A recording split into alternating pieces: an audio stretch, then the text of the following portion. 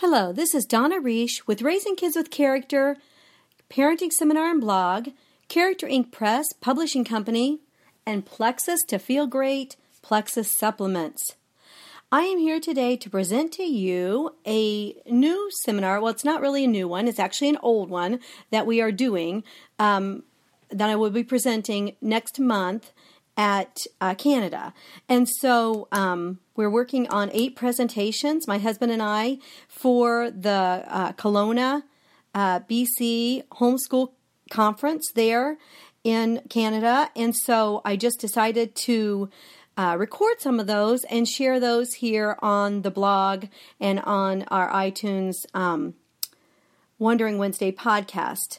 So for those of you who are wondering about teaching language arts in multiple grades, multiple areas, then this podcast is for you. Hopefully you have the handout in front of you. It should look like a 2-page handout. It's very detailed. It should say at the top, Teaching Language Arts, page 1, then Teaching Language Arts, page 2. And then across the top of both pages, it has the grades. And those are broken down, pre-K, preschool, kindergarten, first and second, second and third, fourth and fifth. There's some overlap also. And then down the left side of both pages should be the language arts area. Listening, phonics, reading, spelling, comprehension, writing, grammar, oral communication / literature, and penmanship. If you are at iTunes and you don't have this, you can go to Character Inc. blog or Raising Kids with Character blog. You can get there from either way. And click on Wondering Wednesday audios and videos, and then you can find this there. The handout will really help you tremendously. I would not really want to follow the presentation without the handout personally, just because of the way I go through this. I am going to actually, though this has to be a 60-minute presentation, and I've had trouble getting this information down to 60 minutes, so I am actually going to start with, well, actually it's 60 minutes for Canada, but the podcasts are only supposed to be 45, and I have a lot of trouble keeping within that time frame. So we are going to actually start right on over into the first and second grade category, because at Wondering Wednesday, blogs as well as videos, podcasts as well as videos, both audios and videos, I have a ton of preschool and kindergarten information.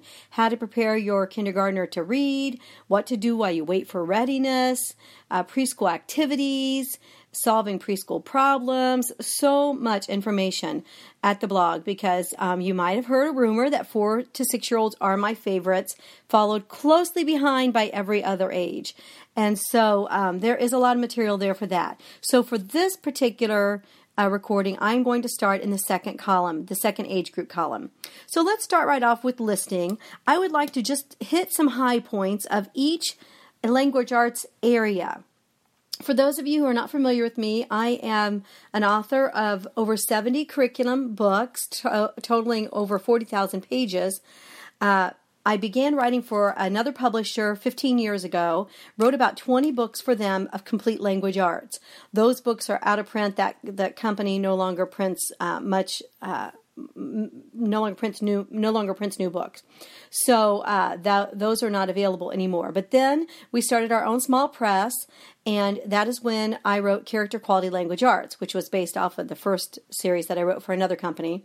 And that is a complete language arts program with nearly all of the areas that you see listed on here. It does not have penmanship or how to teach a child to read. That would be, you start it in second grade. So that would be post reading instruction as far as decoding and that type of thing. Phonics. It does have phonics for spelling and tons of structural analysis, decoding words and stuff like that. But and that program, I love that program. I teach it. I test all of my books with 100 students, my son and I do, with 100 students in 4 different locations every school year, and I'm continually testing all the new books. Like this month, actually, I have 5 new readers coming out that are available on Amazon and Kindle. You can look under Donna Reish to find those. I have 5 new writing books, Write on Mowgli, from 2nd grade through 12th grade coming out, which are also available on Amazon and at our store. And I have 2 new Meaningful Composition books, 6.1 and 6.2. So anyway, I say all that to say that Character Quality Language Arts has all of these areas of language arts in it. And then we discovered that not everybody wants all of these areas, except for the penmanship and reading instruction. Not everybody wants all of those areas in one language arts book. They're very, very big books, 1,500-page work texts. And you give 1 unit a month, and they're like 120-page units and so forth. And so not everybody wanted that all together. And so we pulled out the writing portions, and we have our Meaningful Composition series. And so I just wanted to give you a little bit of background of where I'm coming from. My undergraduate degree is in elementary education. My master's work is in reading education, and so reading specialist. And so that's where I've come from with this background. And so some of these things, you will do simultaneously. And if you use a program like Character Quality Language Arts, which there are really none out there that have all of that woven into one to that extent. And so if you use that, most of the stuff will be covered there. But if you don't use Character Quality Language Arts, but suppose you use Meaningful Composition, which is way more popular than Character Quality Language Arts because of the thickness and the magnitude of it. But if you use, for example, Meaningful Composition, then you would want to add like your grammar and other things. So that's where this will really come in handy to you, this presentation, to take you through each area and see what kind of are the high points for each grade level for each area of language arts. So with listening in 1st and 2nd grade, we always talk about listening in our parenting seminars and in our other parenting materials besides just language arts, because we have found that if you listen to your children when they are young, they will listen to you when they are older. And so that is just some parenting advice. But how that comes to play here with language arts is that you want to teach your children, you want to listen to them all of the time. But you also want to teach them to listen to you. And one of the ways that you can do that is through eye contact all the time. So when you are trying to build listening skills in your children, you want to be sure that you are making eye contact with them. Listening really, really starts with mom and dad reading aloud. And that verbal exchange, that oral exchange that takes place all the time, that's where listening begins. Whether your children can do other things while they listen at 1st and 2nd grade level is really completely based on the child's learning styles. I had kids who could sit from preschool, listen to chapter books, listen to me read factual books, like Usborne and those type of books. But they would want to come over for the pictures, of course. But listen to me read the Bible and all kinds of text to them out loud while they built with Legos, colored, did penmanship, all kinds of things. And then I had other children who needed to just nestle right up against me and they were not able to comprehend while doing other things. So you want to be sure that if they're able to, that you give them that option if they so desire, because that builds other listening skills as well. But if they're not able to, don't push that, because it's not a skill that everybody necessarily achieves. I know personally, I can listen to some things really well while I do other things, but there are other things that I cannot. So during this time period, this 1st to 2nd grade time period, be sure to graduate to stories with no pictures. Too, we used a lot of audio materials with our children. Those are listed at the blog, suggestions for those. We used a lot of those with our children. And so you want to be sure that you're using those help build that listening comprehension.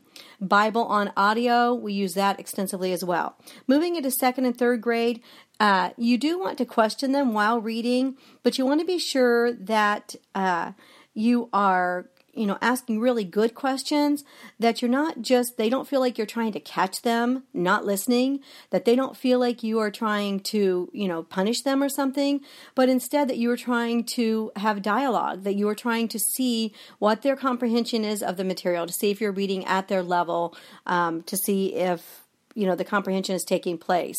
So treat it more like a dialogue, but definitely question them, and definitely do not just ask literal questions like, what color was the tablecloth, but rather, why do you think she was upset while she was setting the table?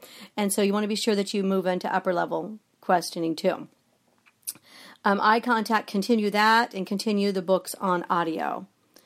In the 4th and 5th grade, this is when, we really start to emphasize, listening to them, and they'll listen to you later.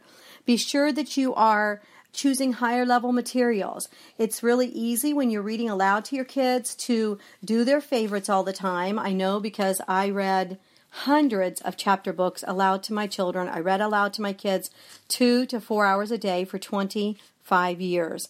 And so I know how easy it is to get stuck in a rut where you are reading, just all Boxcar Children, all Sugar Creek Gang, all Grandma's Attic, all Harry Potter, whatever it might be, that you're just doing the books that they enjoy and that they're used to you reading. But you want to be sure that you choose higher level materials. And that this is a good age range to start doing this, the 4th to 5th grade level. They're used to you reading chapter books by this time. You might want to start with chapter books that are their favorites, Magic School Bus, those type of American Girls, those type of books. But then be sure that you graduate to higher level materials and even some classics. You can also, a good way to introduce them to classics is to use Focus on the Family's Radio Theater. They have at least a dozen, probably closer to 20 classical, a couple of dozen if you count all the Narnias, classical type of books that are on radio drama. Really great way to build listening skills. Also a great way to introduce a book. You could read the book first, then do the radio drama, then get the movie. So you're just really, really building comprehension through listening. 6th, 7th, and 8th grade, you want to start applying the 5 W's when listening. So you can make a 5W sheet for them that they can fill in occasionally, maybe once a week or something, or maybe not that often, but just the who, what, when, where, why, and of course how. You want them to learn to start to become active listeners. We did this with our younger children even by note-taking during church. My husband would make a little half sheet, and for the little kids, he had pictures of Jesus, the Bible, God, heaven, and he would have them put check marks or stars or something every time they heard those words. That was a good way to build active listening in younger kids during sermons and those type of activities that are maybe not directly at their level. And then you can also do that, require notes from church services every once in a while. We do that with our speech and debate kids. We always require them to take notes during church or sermon notes from someplace, and even if they listen to a sermon online, and then bring that to class each week. And so those are really good ways to develop active listening in your children, in your students. Also, dictation is another great way to build active listening skills. We do dictation in our classes with our level A kids and our pre-A kids. So that would be 1st grade, 2nd grade through 6th grade. We do dictation every week on the passage that they copied. That's another way to build active and deeper listening skills. Okay, when you're moving into the high school level, you want to be sure that you are helping them with that active listening. If they're going to go to college, they have to be able to listen well. One of the downfalls of homeschooling is if you don't have them in any outside classes, which that's fine if you don't, but if you don't, then they don't have the opportunity to build some of those skills that they will need for college. And so you want to teach them to listen during high school. You can continue dictation, but here are a couple of other things. For one thing, you can read material ahead of time with them. So like before they are going to hear a lecture about something, they can read material. Our son, we teach cottage classes to 240 students in 4 locations. 100 of those are just for our books, but 140 are also for my son's classes in social sciences and speech, debate, literature, all kinds of things. And then our daughter, who's a nurse, does science classes and Spanish. And so in that, my son's classes that are social sciences, government, econ,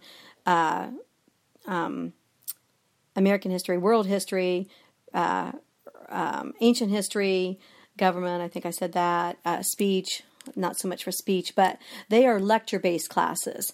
And so he has them prepare for lectures. He has them look up things online and read things online. This is a way to help them gain valuable listening skills because they are preparing ahead of time. And so then they are bringing more to the experience. I'll talk more about that in comprehension in just a little bit. Another way is to listen with a purpose. You can have study guides that they have to answer questions as they listen. You can have them take notes and then revise it however they want into some kind of note form that works for them. We also have students in our speech and debate classes take notes as someone's speaking and then re-give that presentation. And so those are all directed listening, very active listening activities. I want to move into phonics. I have a lot of phonics material there, information there about preschool and kindergarten, and I have a lot at the blog, as I mentioned. I also have 2 right now preschool phonics products at the store. One is to teach all the letters of the alphabet and their sounds. The one is to teach all the letter recognition and their phonics cards, and the other one is to teach the letter sounds, and those are called the ABC Sound Song Packet because all the sounds are taught in song. And so you might want to check that out if you're working with beginning sounds with your students. All right, first and second grade in phonics. The phonics instruction that you are going to need, well, the reading instruction in general should be phonics based. And there are a lot of great phonics programs out there, and I have reviews of those at the blog. So check out those reviews. But you want to be sure that they are ready to learn to read. I have a lot about that at the blog also. You want to be sure that they're ready to learn to read. And once your child learns word families, and I hope that you're using a word family approach. I have articles at the blog about that. I hope you're using a word family approach at, ad, ac, am, and al, ac, ag, so forth, because that opens up lots of words really quickly. So you want to be sure that they are ready for phonics. But if they are ready for phonics, once they learn the very first family, you need to start teaching them to blend. Some programs call this chunking. And this is where you will take the beginning sounds and you'll attach it to the family. So it's cat, mat, hat, sat. All of a sudden, they learn 10 words that day. It opens up phonics instruction phenomenally, and it makes them feel very positive about learning to read. You want to remember that phonics is a hearing subject. Phonics is not a written subject. So if your student is using a textbook to learn phonics, you want to be sure that you also do the auditory component with them. So phonics should never only be taught with a workbook because it is a hearing subject. So you don't want that to take the place of oral instruction. So be sure you're doing that oral exchange as well. Next, in second and third grade, hopefully they're about to reach reading fluency. That is when they can pick up most picture books from the library or from your bookshelves and read those books. That means that they have tackled their phonics skills. Now, when I say pick up books, I'm not talking about phonetically controlled readers that have only all short vowel words, long vowel words, those type of things. I'm not talking about, and I have a whole workshop on nothing but reading, so this is all in there. But I'm not talking about vocabulary controlled ones where they are just doing books that have these 20 words in it, or these 25 words. I'm talking about being able to pick up Amelia Bedelia, being able to pick up Clifford the Big Red Dog, any type of picture book at all, and especially, some of the harder ones that have, more text on each page, like Frog and Toad and Little Bear and those type of things, that they can pick those up and read any of those. That is when your student is close to reaching reading fluency. And so as long as your child has not reached reading fluency, phonics instruction is still necessary. So be sure that you're not moving out of phonics too soon. Some people move out of phonics as soon as the child can read Bob books. And I think that that's a disservice to them because there are a lot of phonics rules that they need for spelling in a little while. And if you move out too soon, they don't have that background in phonics to bring to their spelling experiences. So don't move too soon out of phonics for reading. Hopefully in the 4th and 5th grade, though, that is completed and you are ready to move into phonics for spelling. I'll talk about that a little further down. All right, phonics for 6th, 7th, and 8th graders. It should be finished by this time, and it should all be based on spelling. So we'll move into that a little bit. And you want to be sure that you're using structural analysis with these kids as they're reading. And we'll talk about that in the next section. Okay, we're going to move into reading now and start again at the 1st and 2nd grade level. And one of the things that's super important when teaching a child to read is that you have applications. I always tell my audience that phonics is for reading and grammar is for listening and writing. And unless we look at it that way, that phonics is not an end in itself. Phonics is for reading. Phonics decoding, that is for reading. Grammar is for speaking and writing. And so when we think about that, we will consider the fact that it's not really a reading lesson unless the child reads. And so we want to be sure that we are having the child read to us, and I recommend, and I did with my children, twice a day during the learning to read stages, twice a day to check on phonics application. We had 2 book baskets, and one book basket was our oral reading basket, and the other one was our silent reading basket. This was just for that student who's learning to read. We had all kinds of other book baskets for other reading applications throughout the day, but this was for the child who was learning to read. And I put the books in order of difficulty, and I labeled them in the basket, in the oral reading basket, and those were the books that the child read to me every day out loud. Once the child mastered a book orally, that is, that he didn't need any more cueing from me, he didn't need any more help in decoding or anything like that, he was able to sound out all the words on his own, then that book moved from his oral reading basket to a silent reading basket. And so he read out loud to me twice a day, and then he read silently by himself for any books that he already read with me. When you are teaching a child to read, be sure that you are using truly controlled readers. I know I mentioned this before, but I have a lot of information at the blog about this. This is my area of expertise, so to speak, before I started writing all the language arts books that I've written. And I just can't stress it enough that you don't just pick up readers at the grocery store or the library that say in the corner, Primer or K or First or whatever, because those are often not truly phonetically controlled. You want truly phonetically controlled books. That's why I like to use a phonics program that has readers with it. That is one reason why I really recommend the Saxon phonics program, because there is a reader for every single sound. And if you have a phonics program that doesn't have a reader with it, then you can, write out sentences of all the words that he's learning and have him read those every day. You can get the Bob books and other little phonetically controlled books that the child can read that have the exact sound that you just worked on. You want to be sure that it's truly controlled. If you end up with some of these books that say kindergarten or first grade and they have 2-syllable words in them, 3-syllable words in them, and it's your child's first month of reading instruction and he's only had the short vowels so far, he's going to be very frustrated and feel very, very defeated. And so you want to be sure to do that. Another thing that I do is in readers in general, once we move out of the phonetically controlled, then we move into the vocabulary controlled, as I just mentioned. These 30 words are on there. I have a review of like 6 sets of readers at the blog. I really hope that you'll go there and see those reviews.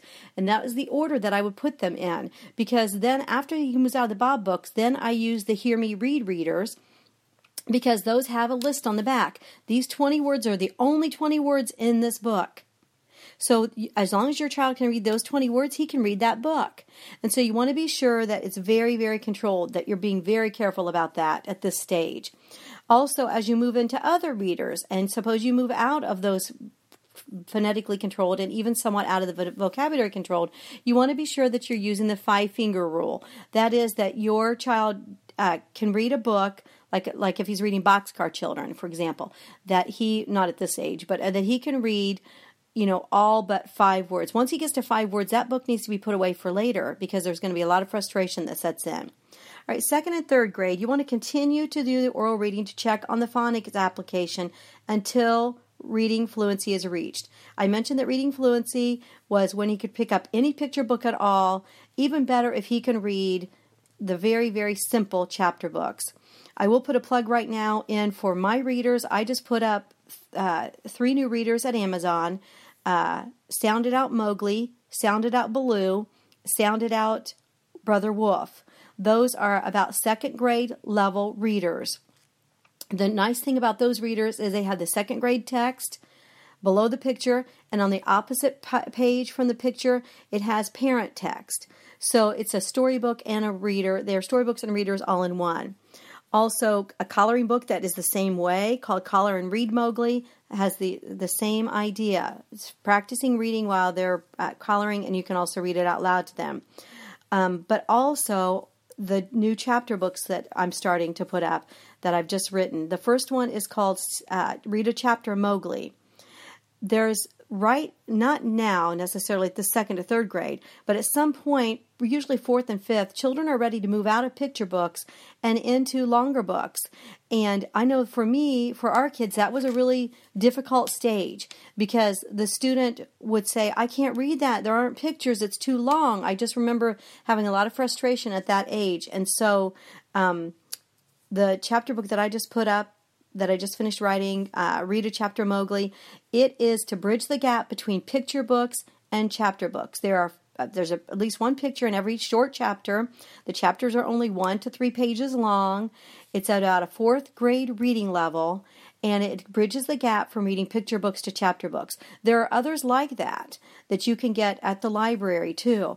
You want to find chapter books that look like chapter books but are still kind of picture books. So if you know what I mean there, that are still pretty controlled, but yet the child thinks, oh, wow, I can read chapter books. That's a really good stage. So you want to start doing that here between 4th and 5th grade level. When your child is reading out loud to you, you can, when you're reading out loud to your child at any stage, but especially once a child starts reading,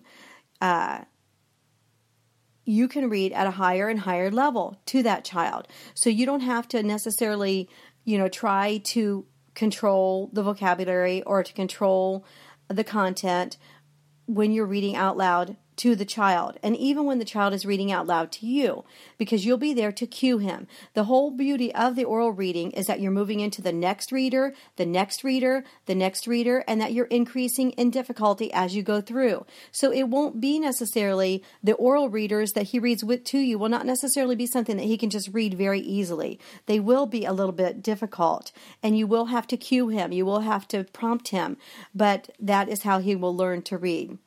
So over into the 4th and 5th grade, I talked a minute ago about moving into chapter books and doing that painlessly at this age. Also, my kids liked using like the Abeka and the nature readers by, I think those are Rod and Staff, the Abeka readers, a lot of compilations, story compilations. I have several reviews at the blog of compilation books that I read out loud to my kids. But you can also use those type of books to have your child do his silent reading and even some of his oral reading. And these are often called graded readers. They might be under literature in some places. I know Timberdoodle has some really great new ones with graphics and pictures and some illustrated graphic novels and things like that. Those are really great for this age range because they are expanding their reading vocabulary greatly while still, relying somewhat on pictures and still having the security of pictures and less text. And so you can move into that. Also, at this stage, I like to start assigning biographies. I started out with Childhood of Famous Americans. Those are excellent biographies for 4th grade level. We have a biographical compilation called Cloud of Witnesses that's really, really great for 4th grade level.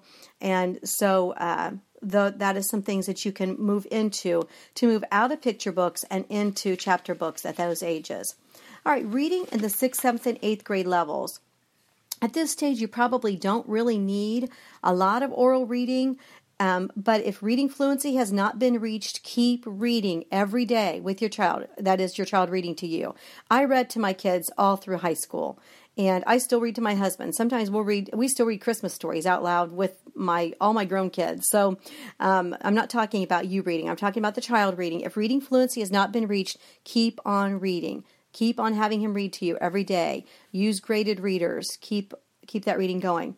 You can also check a lot of fluency and word calling and his decoding skills and things like that by reading the Bible aloud every day. And that can definitely be multi-level. So you can, have a Bible reading time. Everybody reads, one verse if you're in 1st grade, 2 verses if you're in 2nd, 3 if you're in 3rd. Do something to make it grade level appropriate and to make it, weighted according to their grade and according to their readability, their ability to read. But also, just that is a great way to check for oral reading, to check for phonics and decoding and stuff. You just want to make sure that you don't completely never hear your child read after 4th or 5th grade. I know we've had a lot of experiences in speech and debate where kids could not sound out words like we had a funny experience with gynecological. They were talking about gynecologist during an insurance debate, and that ended up being very funny, actually. But anyway, you just want to be sure that you spot check, and a great way to do that is to do Bible time all the time. You want to be sure that in this junior high level that you're doing a wide variety of reading materials, that he's able to approach most types of material. I think that's a real beauty of using a unit study approach like Sunlight or My Father's World or Tapestry of Grace, because they are introduced to all types of materials through those unit studies. And those are really great for building reading skills. Also continue to assign silent reading in the content areas, social studies, science, those type of things that he is reading out of his readers, and that you have some sort of mechanism in place to spot check that. All right, in high school level, you want him to be able to approach all types of materials. And this is one good thing about doing a lot of writing and also like a speech and debate, that they are going to encounter a lot of types of materials. And so that just really increases their reading comprehension, because they are not just always reading their readers. They're not just always reading their textbooks that are at their level. They are reading a variety of materials. All right, I want to move into spelling. And in the 1st and 2nd grades, we don't have a lot of spelling instruction. Our spelling instruction for our kids begins when they can pretty much read any picture book. That is the age that we recommend that they start CQLA, Character Quality Language Arts, in 2nd grade, pre-A level. And so you want to not be giving spelling lists and a lot of grammar assignments and parts of speech and things like that in 1st and 2nd grade if reading fluency isn't reached. What you're doing is asking too many skills all at the same time. Yes, there is some overlap, and sometimes writing their words they're learning to read will help with spelling and will also help with reading. So I'm not opposed to it. I know there's a program called Writing Road to Reading, and some people have had a lot of success with that. Because they do write while they're learning to read, but not all children are ready to do that. And you're asking for too many skills at one time if they're not. So what you're really doing is, if you're going to say you're going to write while you read, while you do spelling, so while you learn to read. So what you're doing is you're asking for penmanship, which often is not ready to write a lot of words. You're asking for a penmanship skill, which is an art skill, May as well just tell that before I even get to the penmanship part. You're asking for spelling skills, which may not be in place if reading fluency isn't in place. A big part of spelling skills is built as the student reads. And so if he hasn't reached reading fluency, you're asking for him to bring a lot of skills to the table, to the spelling table, so to speak, without having that background of experience to bring to that. And so you want to be careful that you don't jump into spelling. We're going to have long spelling lists. You're going to do all this before reading fluency is reached. Spelling is the inverse of reading, in the same way that subtraction is the inverse of addition, and division is the inverse of multiplication. And just like your student can become a great divider once he knows all of his multiplication skills, your student can become a better speller once he knows all of his phonics skills too. He cannot spell what he cannot read, and he needs to decode before he encodes. So, anyway, enough on that. All right, so now that you're moving into second, third grade, when he has finished phonics for reading first, then you want to move into a spelling program. If you have used a word family approach to reading, your spelling program will be easy to use. All right, first of all, let me talk about the type of program you want to use for spelling. You want to use a word family spelling approach. That is, you don't want to use a vocabulary-based spelling approach. So you don't want to use, where you might see this is like workbooks from Sam's Club in the grocery store. And I love some of those Sam's Club workbooks. I've used those, especially the summer ones. They are outstanding, that you can get like at Sam's Club and Costco and even Barnes & Noble and places like that. But some of those mass-marketed, not necessarily made from somebody who's teaching all the time. That's a problem with a lot of curriculum. It's not made by somebody who is in the classroom right now, especially in homeschool circles where you're sitting across the table from kids and you can really see what's going on. That's one reason why I test my books with so many students in different locations every year, because that's the only way we can know what truly, truly works. But some of those types of materials will have like a spelling book that has like spelling words from the beach, spelling words about camping, spelling in the kitchen, spelling, in the yard, spelling baby words, having to do with babies. And so the problem with those is that those are based on vocabulary. They're based on what the words mean, and they're not based on how the words are spelled. So you want to use a spelling program that is not vocabulary based, but one that is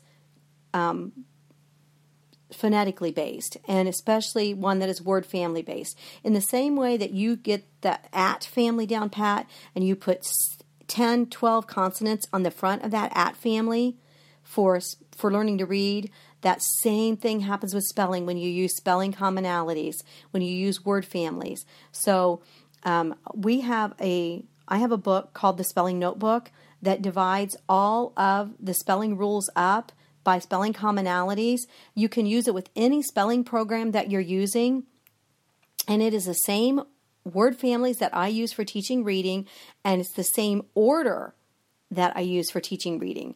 I've actually used it to teach reading also, but with the word families that are on each page of that, you write the words from that family underneath the right category.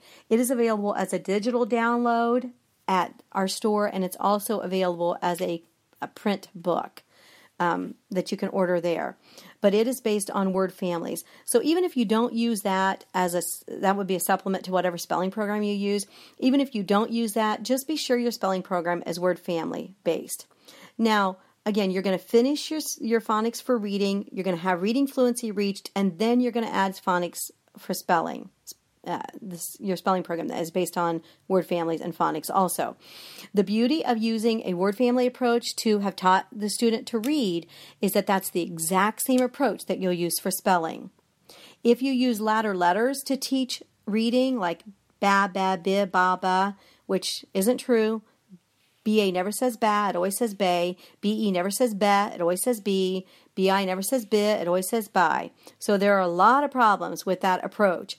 But if you taught your child to read with that approach, and sometimes students do learn to read pretty quickly, there are some popular programs out there with that approach.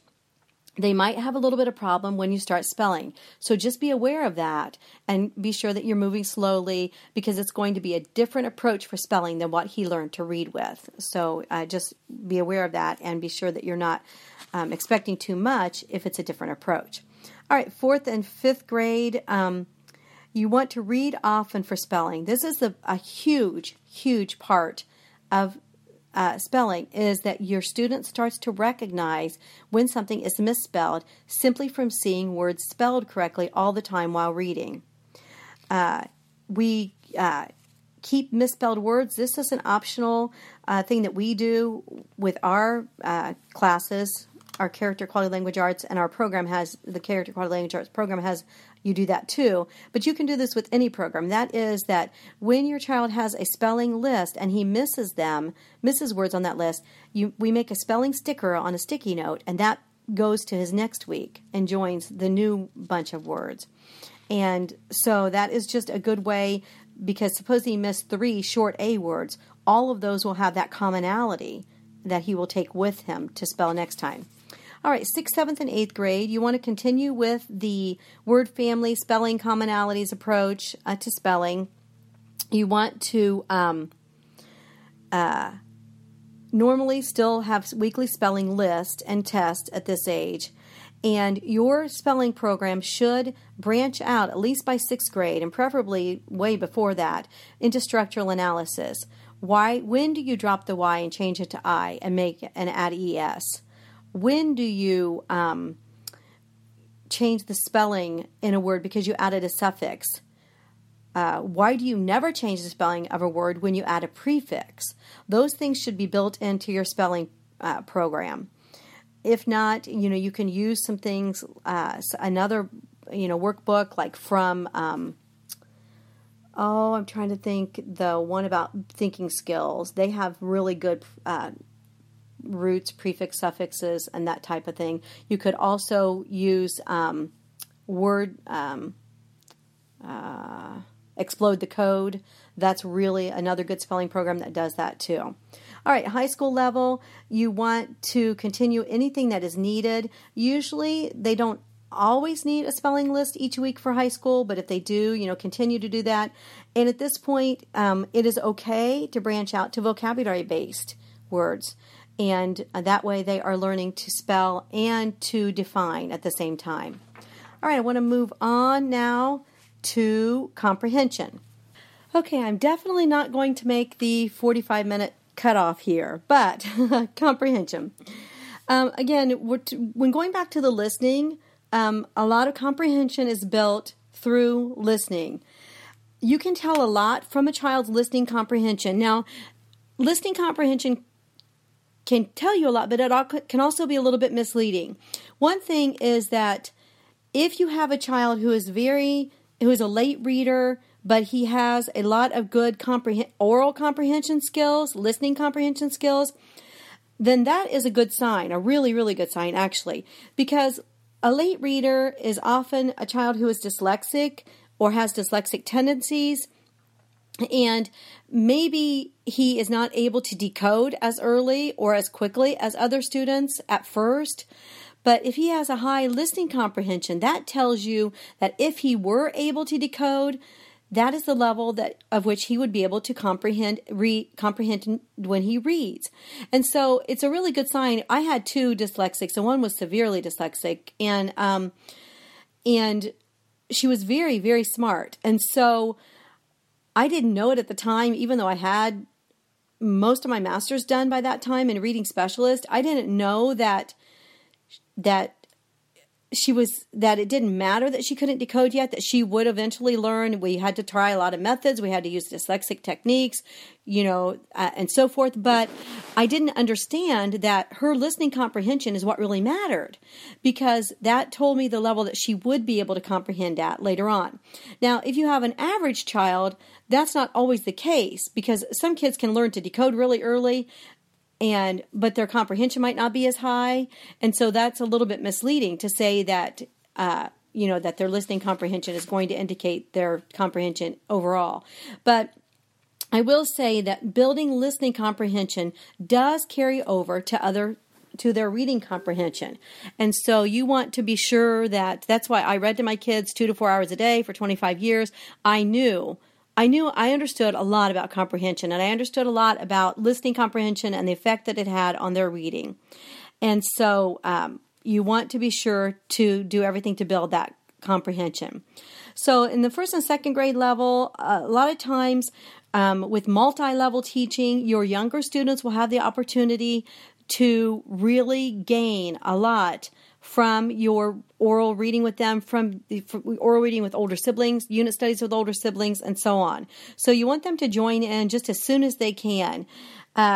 Begin reading a wide variety of materials. I would read to my students every day from like 10 different genres of materials, because we had our Bible time in the morning with Dad, we had Bible with Mom, we had unit studies with Mom, we had story time with Mom, we had chapter books with Mom. And so because of that, they would have all these various genres that I was reading from. They would have the regular Bible, picture Bible, nature books, science books, animal, a lot of animal books, I guess that would fall under nature. Poetry, I always read poetry to them. Biographical, I always read biographies every single day. We read out of biographies. Fiction chapter books, picture books, fiction picture books, and just so many different types of materials. And then even within those, we would have a lot of, subgenres, so to speak. And so you can really build a lot of comprehension through that. Avoid comprehension during child's early reading. While you want to question the child when you are reading to the child, you want to build that oral comprehension, that auditory comprehension, you want to be sure that you're not focusing too much on comprehension when he's just learning how to read. If he isn't an early reader, Matt sat on Sam sat on Matt was sad, Sam was sad, you don't want to bother with comprehension. You want to let him do the hard work of reading. Let him do the hard work of decoding, I should say, because reading is a two-pronged effort. It is decoding and it is comprehension. And during the early years, especially first grade or so, kindergarten first, sometimes down into second, for a couple of my kids didn't learn to read until they were 9.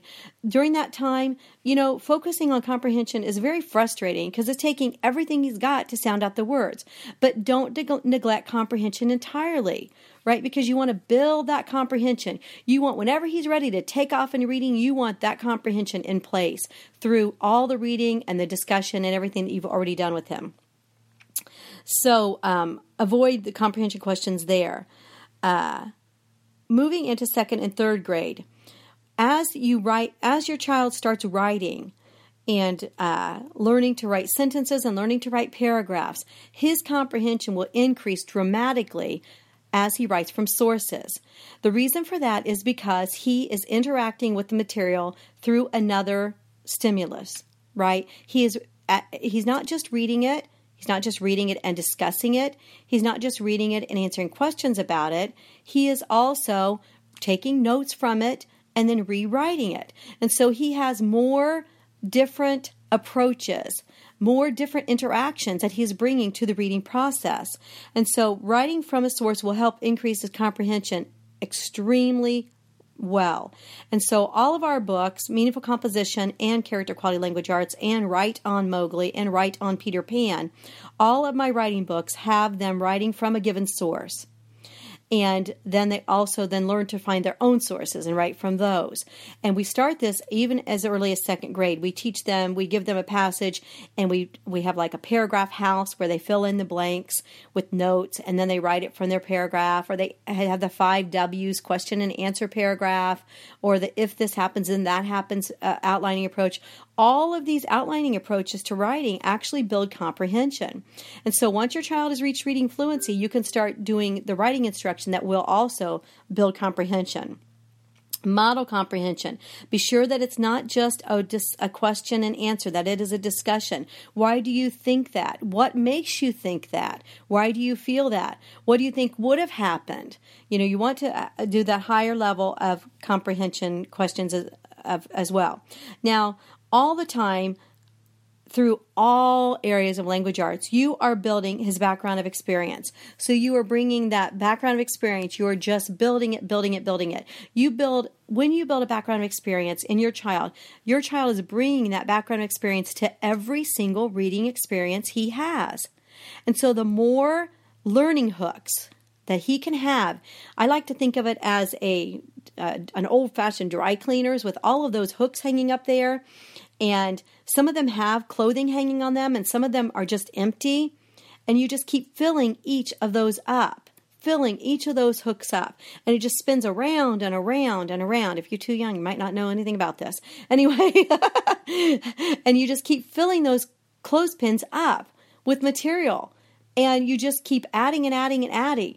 And then he has all of those to draw from. We talk about this in our parenting seminar as building your child's moral bank, always giving him material that he can pull from for later on. What do I do in this situation? I had a situation similar to this before, and this is what I was taught. So I'm going to bring that same experience to this experience, and this is how I'm going to behave. We talk about that a lot in our parenting seminar. The same thing is true in comprehension. You bring every single thing I've talked about so far to your child. And then you add to that real experiences at the zoo, non-real, more, just vicarious experience through books, through video, through audio, through discussion. You bring all of that, and your child has all of that. The more you give to your child in the background of experience, the more building of that background of experience you give to him, the better his success will be in school, the better his comprehension will be, and the better he'll do in the content areas as well. So you want to be sure to be doing that all the time. Do you want to do that from birth? All right, then 4th and 5th grade, reading together and discussing study skills. I have a lot of blog posts about how to approach textbooks. I think I have a podcast episode or two.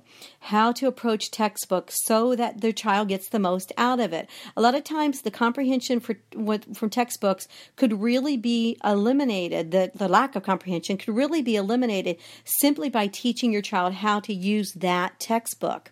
So I have some blog posts about how to do this at Character Inc. blog. But you want to take your child and you want to open every book that he gets and you want to just pour over it with him. Put on sticky notes, different colored sticky notes for different things. Make notes on the sticky notes. Look at the glossary. Look at this great glossary. That's going to help you do this.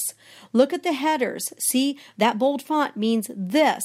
Look at the sidebars. That will help you when you're doing this. Look at the questions at the end, and let's work on those for a few weeks together and see if those help you comprehend the material or prepare for the test and so forth. So much of comprehension can be built simply by textbook previewing. That's what it's called, the blog, textbook previewing.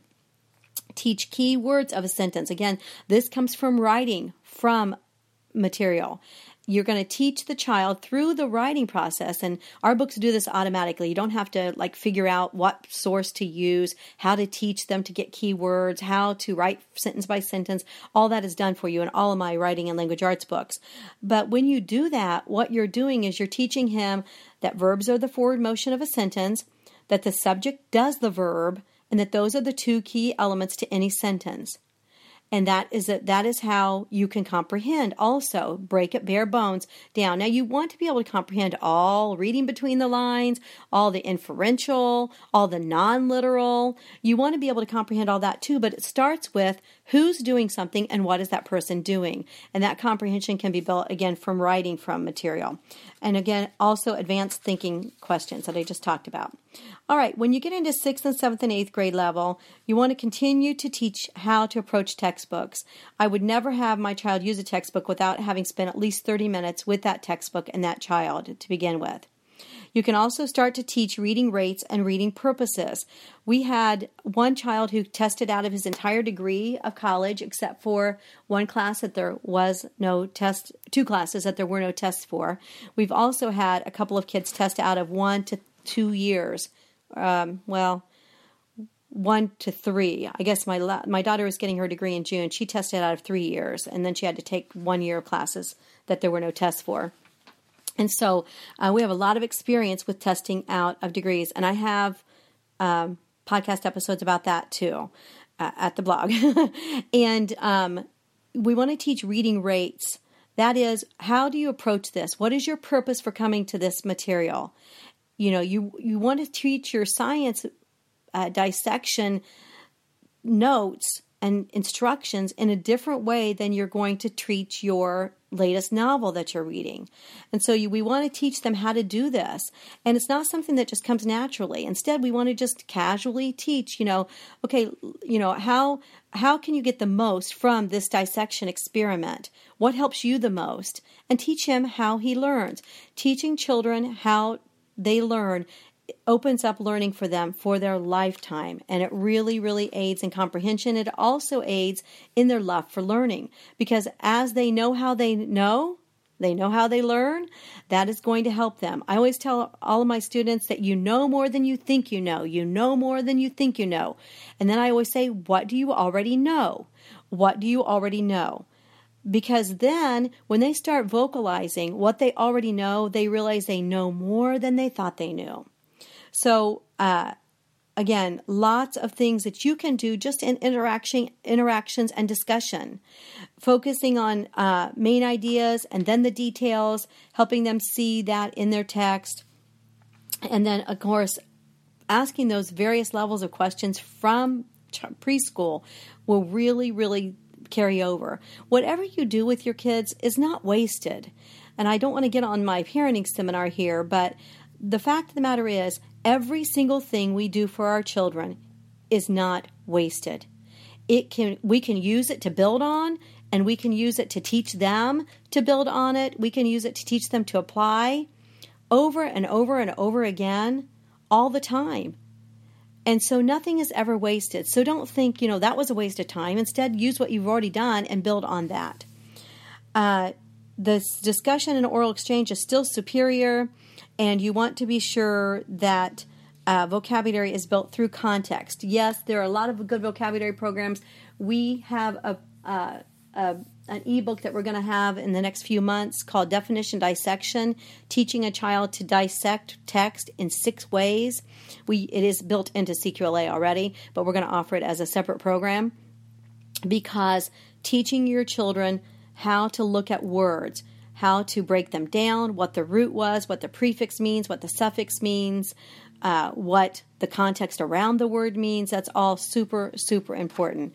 Wordly Wise is another good one for that. Wordly Wise, that's another program that's good for vocabulary building and comprehension building.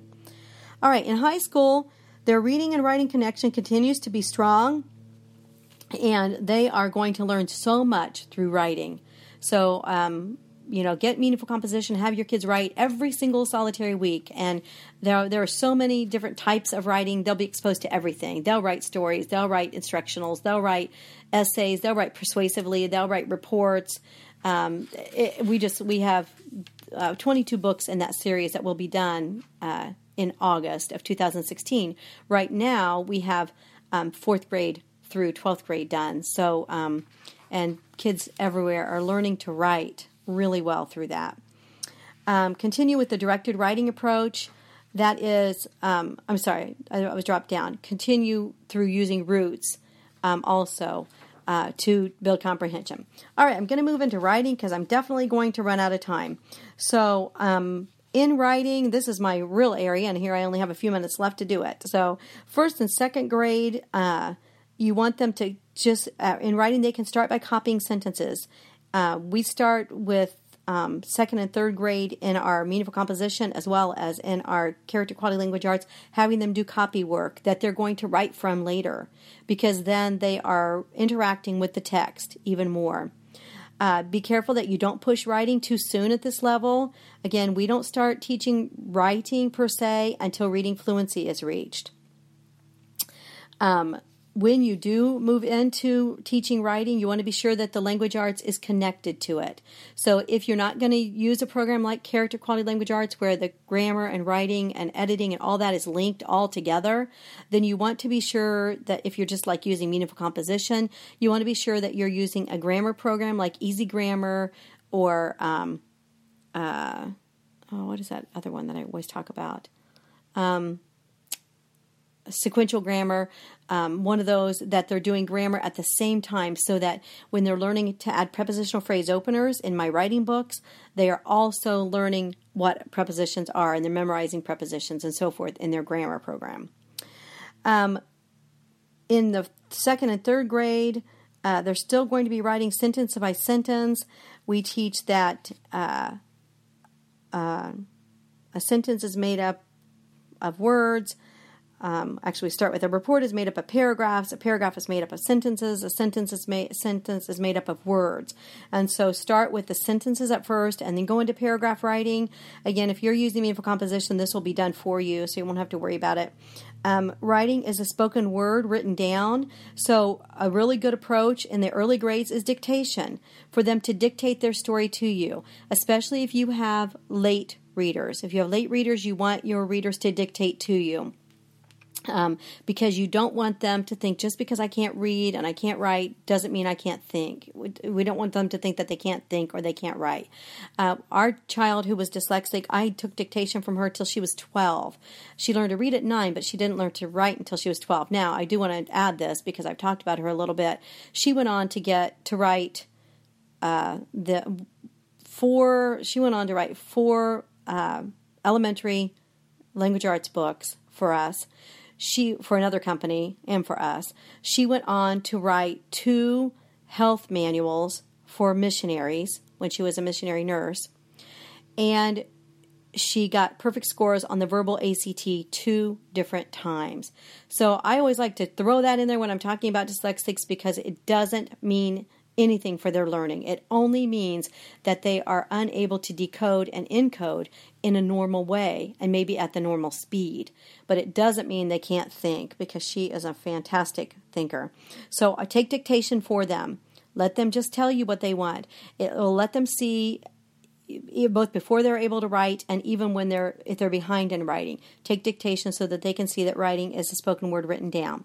4th and 5th grade level, you're going to move in from sentences to paragraph to multi-paragraph. You want to use a directed writing approach. So if you don't use one of our books, one of our write-on books or meaningful composition, you want to be sure that everything is laid out. One reason why children hate writing is because they don't know how to write. And we give them what I consider to be writing idea books. That is where we just give them materials that they have ideas on what to write, but we don't actually direct them. Our books and our materials, and you can there are some freebies available at our site too to try out. All of our books have free lessons that you can try, and they teach in a directed way. That means that we direct them exactly, word for word, exactly what to do, so that they know how to write the type of writing that you're asking them to write. From pre-writing all the way through final copy, we have our directed writing approach that takes them every step of the way by the hand. So be sure that it's directed, that they're not just being told, write about George Washington, but that they have maps and outlining techniques and research techniques and everything taught to them every step of the way. Also at this stage, you want them to go from outline to rough draft to final. You want them to see a gorgeous, wonderful final copy. 6th, 7th, and 8th grade writing. You want to do writing work daily. They should always be doing something to do with writing. If you're using a directed writing approach, it'll have, like an assignment for research, an assignment for brainstorming, an assignment for outlining, assignment for writing the rough draft, an assignment for learning how to write quotes. It'll have all that built in there so that they are constantly doing daily writing work. Apply grammar to the writing consistently. I talked about that a little bit ago, that they can't learn to add adverbs if they haven't learned about adverbs in their grammar. You want to be sure that all types are taught, and that they are able to use dictionaries, thesauruses, etc., even online ones well. All right, by high school, your goal for your writer should be to apply all grammar to writing and to be able to do all usage and grammar aspects in writing. So if you have a high school student and you've done a boatload of grammar and he, can do the assignments with quotes and parentheses and dashes and colons and so forth, but he can't actually write with them, then we've missed the boat in grammar instruction, because grammar is for writing and speaking. So if he can't do the skills that he's been taught in grammar in his own writing, then he hasn't achieved the application step, the final step of learning grammar. So you want to be sure that you use something that's built into it. We have it was a freebie in March. I think it might be $6 now. And that is a booklet, How to Complete the Checklist Challenge. And it also has a 2-part video with it. How to do the checklist challenge. If you do not have a writing program that has your child applying grammar to it, you might want to get that and work through it with him, because he has to learn how to do sentence openers, how to do semicolons and so forth in a systematic way. So you want to be sure that grammar is applied to writing. You also want to be sure that all composition types are taught and have been practiced by the time he's done with high school, so that when he goes into college, if he goes to college, he will not have trouble trying to write a persuasive piece because he's never done that before, or trying to write a literary analysis because he's never done that before. All types of all the steps all the way through the writing process. So this is where I'm going to have to end. And for Canada, our workshops next month, I'm going to have to do something drastically different in order to get through all of this material in 60 minutes. But I hope that this has been a help to you in teaching language arts. If you're local, we'd love to have you in our classes. If you're not local, I hope you'll check out all of our free samples at Character Inc. blog for all of our materials. And we're adding materials literally every week now. And so I hope that you'll check those out. We are also adding a lot of digital products. And so that is for you new young moms who use those digital things rather than using everything in paper and print format. So anyway, I hope that this has been a help to you. I would love to come and do workshops for your group. I would love to do writing workshops. My son and I do writing and language arts workshops. My husband and I would love to come and do our parenting seminar. We'd love to come and do a homeschool seminar in your area. So give us a ring and let's get together and let Character Inc. and Raising Kids with Character help you in your homeschool and in your parenting. Also, check out my blog, Plexus to Feel Great, if you need energy, if you have any problems at all with inflammation, weight control, energy level, just great products that I would love to help you with too. Thank you. This has been Donna Reish.